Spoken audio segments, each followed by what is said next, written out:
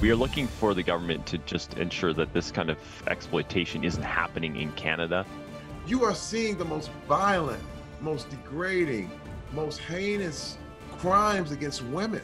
You can't unsee those images. A knockout punch to the porn industry as New York Times writer Nicholas Kristof exposes millions of videos of women and girls being drugged and raped, and racist and misogynist content, all posted on Pornhub. Kristof's story led to a major investigation by credit card companies after the Montreal-based porn distributor MindGeek posted the vile videos.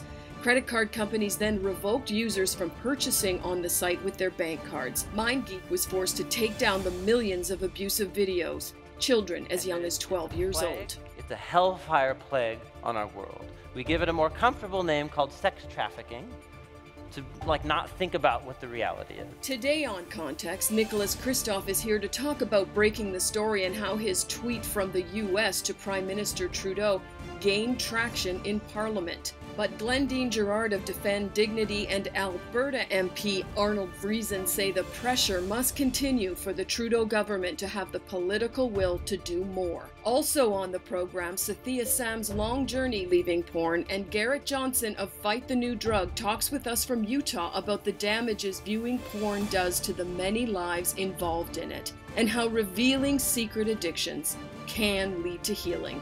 Here's Maggie John with Nicholas Kristof of the New York Times. What initially sparked your interest in writing and researching this piece? Maggie, I'd written quite a bit about human trafficking, and I'd certainly heard things about Pornhub. And then last summer, I thought I would do a bit of research, and I went on the site and almost immediately found many videos of unconscious women who were being stripped naked and raped. And to prove that they were completely unresponsive, the rapists were touching their eyeballs. And, you can't unsee those images. And the idea that a major internet company is monetizing those videos, I found just unconscionable. Your article broke new ground in the form of Pornhub changing their content policies. Did you receive backlash for this article? We're in a business where we dish it out and we, of course, get it back. And so, on the one hand, I heard from women and girls who'd had videos on Pornhub that they could not get off. And then now those videos are off. And one wrote to me that now I can breathe again. So that's wonderful to hear. On the other hand, I certainly heard from many people. I got death threats. I got all kinds of harassment, phone calls in the middle of the night. But look, we do what we can to try to highlight issues, and I've been very impressed, I must say, in the degree to which Canadians have responded and looked into this Canadian company that has been inflicting rape videos on the world. Yeah. I think we all applaud you for that, for shining light on that. You called out MasterCard and Visa in your piece, stating that if PayPal could suspend payments, then why couldn't they? And we saw a subsequent response with that. What was your response when MasterCard and Visa followed suit?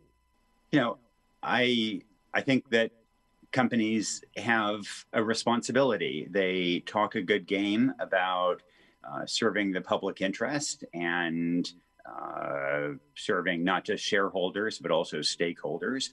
And when they help a company monetize videos of young girls being raped or of anybody engaged in non-consensual behavior, then, I think they need to rethink their strategy. So once they looked into it, they immediately found illegal videos.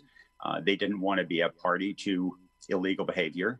The one thing I would say, though, is that Pornhub is just one company among many. And I think it's important not just to go after Pornhub, but also those like xvideos.com that have been just as irresponsible.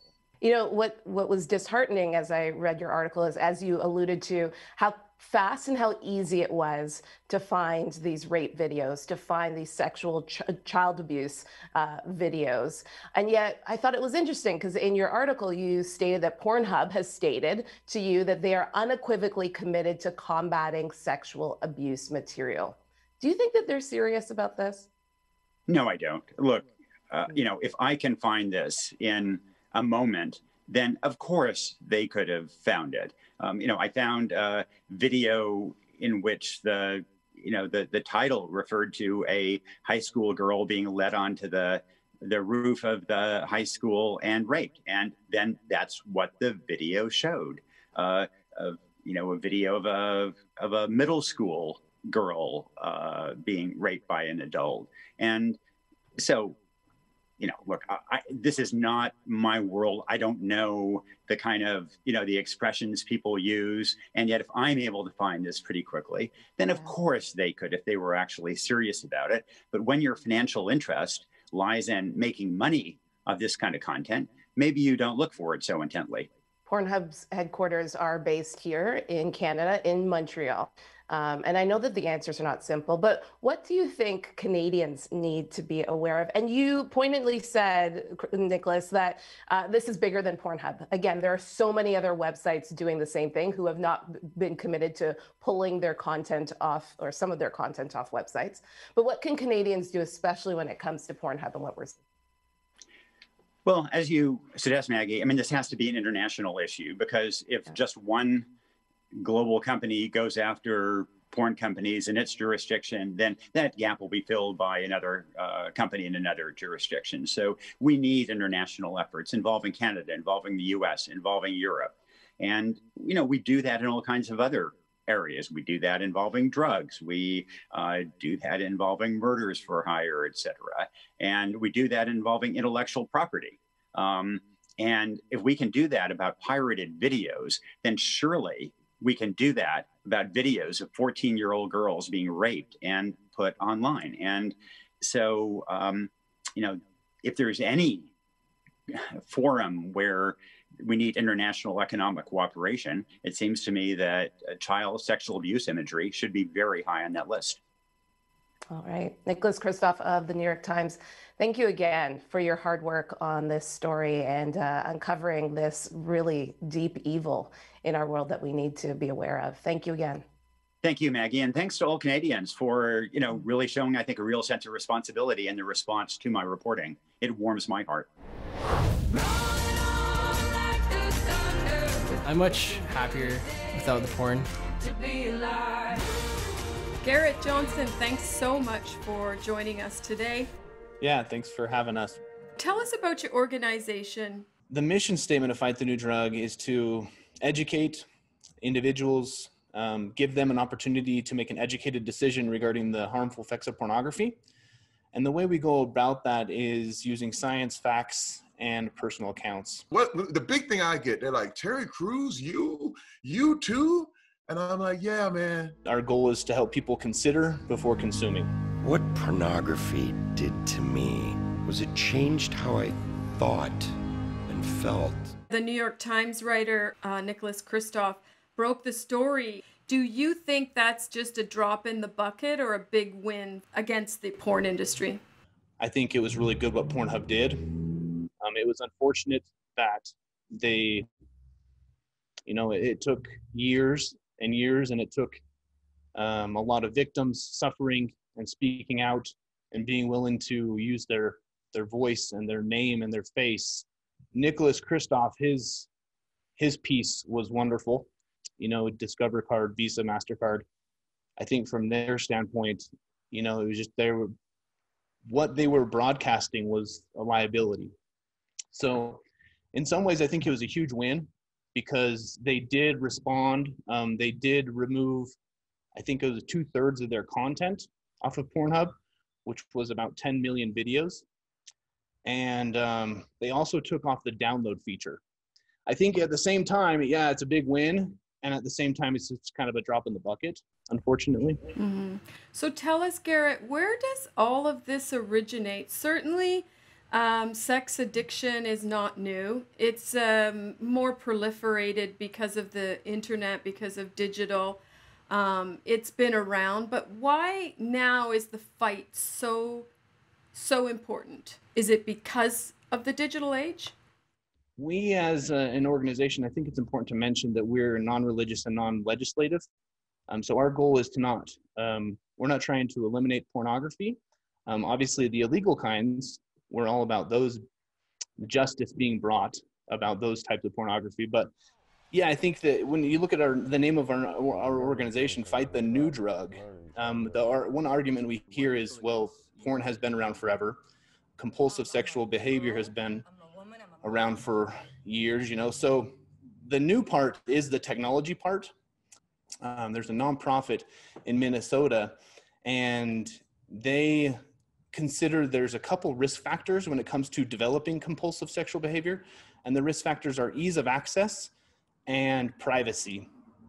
And so if you think about, because of technology, people are more prone today to develop a compulsive sexual behavior and unwanted porn use. So, do you have experience in this, Garrett? Yeah, so I heard about Fight the New Drug about 5 or 6 years ago, and I went to a presentation. We do live presentations around the world, and it was a community event. At that time, I had a compulsive behavior around consuming pornography. And so I definitely have a personal account where I have that. So I have the studies that I've looked at, the research that's there, and then my personal account. And so how did you get out of your personal account? I was married. I still am married to that same individual. And we had 2 kids at the time, and I was consuming pornography behind my partner's back. You know, it was 6 years of marriage of that without her knowing about my consumption of pornography. And so I finally told the truth. And then I wanted to build awareness around this. And so because Fight the New Drug was what sparked my honesty and my road toward recovery, I decided to do a project for them. So I was turning 30 years old. And so I ran 30 marathons in 30 days wearing handcuffs. And then I rode my bicycle across the United States, dragging chains. Wow, so this was penance, or what was it? The project, the marathons, was, I named that project 30 and 30 in handcuffs. And then the handcuffs represented the addictive nature of pornography, the restriction, the compulsive behavior. And then the coast to coast in chains, it represented the heaviness of addiction and recovery.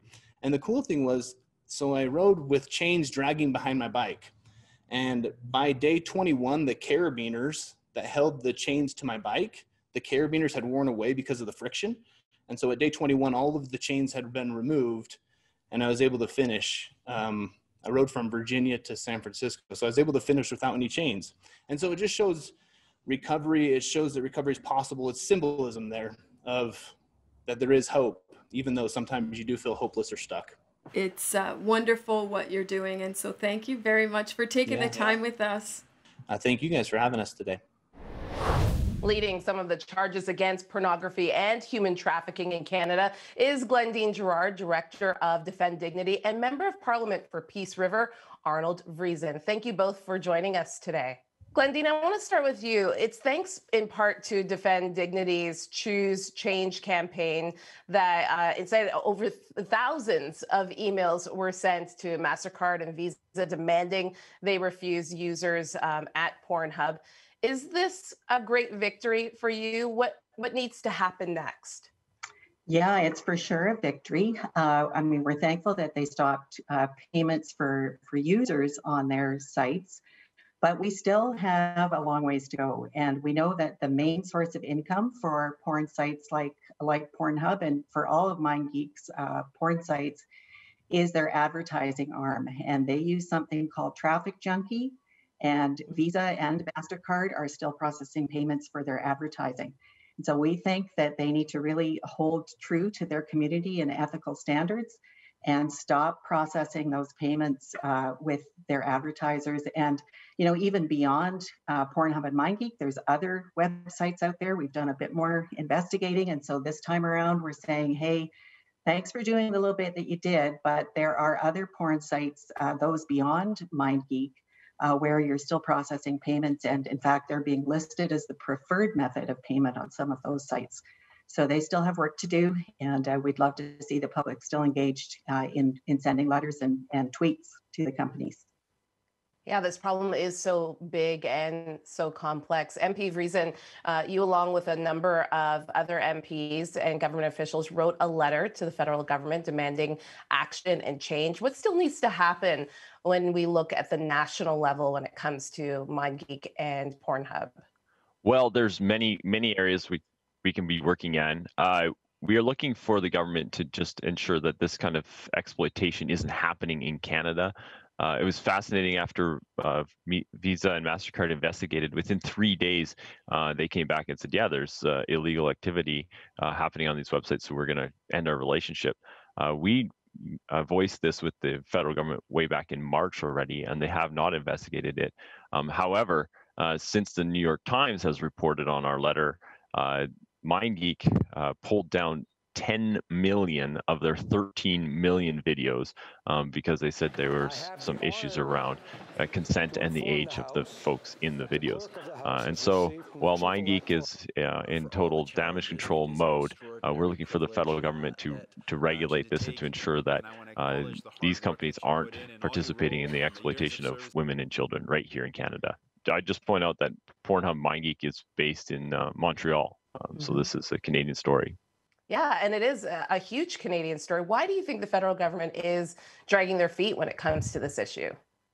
Well, it's just been a matter of getting the awareness around Pornhub and MindGeek and what they're up to in front of the government. Glendine Giroir has done an amazing job of working on building that awareness, and it took the New York Times doing a story on it to make it part of the morning press conference for the Prime Minister to really bring it to the forefront. And so now it's our job to keep it in the forefront, to keep the conversation going, to hold companies like MindGeek to account. I would say that right in the Parliament building, we will be having ethics committee hearings, and we have called for the executive directors of MindGeek and Pornhub to show up at that and answer some questions. MP Vriesen, we only have a minute left. Many argue that making sex work illegal will make an even more dangerous environment for the women involved. What are your thoughts on this as you move forward to make sure, as you said, that this stays front of mind for our government? Well, it's something that all Canadians need to work on. I always say to folks that are concerned about human trafficking, I always say, if you're concerned about human trafficking, quit looking at porn. Porn is the gateway to many of the exploitation features in Canada, and human trafficking is happening within 10 blocks of where you live. So there are some very tangible steps that you can take in your own life to help end exploitation in Canada. Yeah, such an important thing that both of you are doing. Thank you so much for your hard work in this area. Again, Glendine Giroir of Defend Dignity, and Member of Parliament Arnold Vriesen, thank you again. Thank you, Maggie. Rebecca Bender was lured into the world of sex trafficking at a young age, traded for sex for 6 years. She now is the largest online anti-trafficking schools, speaking around the world about the dangers of human trafficking and helping survivors get their lives back together. Welcome, Rebecca. Thanks for joining us today. So earlier in the show, we heard from Nicholas Kristof, who wrote that New York Times article. I understand that you know some of the survivors that Nicholas interviewed. How hard was it for them to share their stories? I think anytime survivors are going that public with their story, it's really fearful. There are parts that we haven't sometimes had time to process, to even be able to articulate through a lens that we might feel more comfortable with years after therapy and treatment and understanding of all the trauma and the psychology. So going public with your story is really hard for most victims, let alone at the scale that the New York Times piece went. You do say that this investigation, that there were some wins in this, in Nicholas being able to tell the story, but also the credit cards making the decision that they did. Why do you see this as a win? This is a win because I think not only, like you said, the credit cards pulling out, and it's always great to hit organizations that are acting, nefariously and illicitly, to hit them with their pocketbook. Pornhub and MindGeek and whomever is all the people behind that, they're kind of scattered throughout. I know some servers are in the Netherlands, some headquarters are in Canada, and it gives legal criminal jurisdiction really not a lot of weight. So you do have to get them civilly. You have to get them through their bank account, through their pocketbooks, where it's really going to hurt in order for them to make change. You cannot make money off of posting people's assaults. It's just so immoral and unethical and harmful for victims. You are now helping women during that long road to recovery.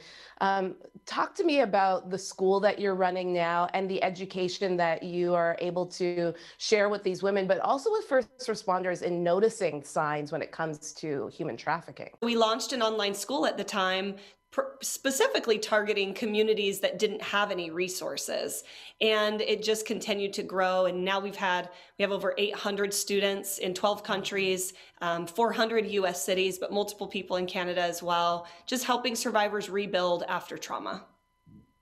And you talk about your faith being a huge part of your healing. Tell me how Jesus has made a difference in your life.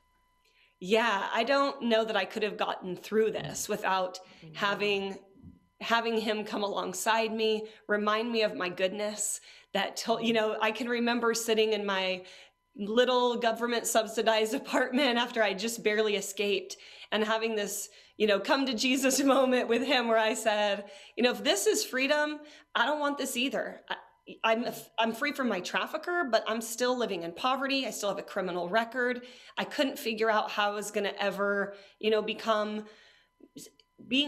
healthy and whole. And I thought this is bad too. If this is the freedom that Christians talk about, I don't know if this feels really, like freedom, like I'm living a fulfilled, independent life. And I just remember feeling the Holy Spirit kind of say, if you gave me the same amount of time that you gave your trafficker, I will never be outdone. And so I thought in that moment, okay, I'll give you 6 years.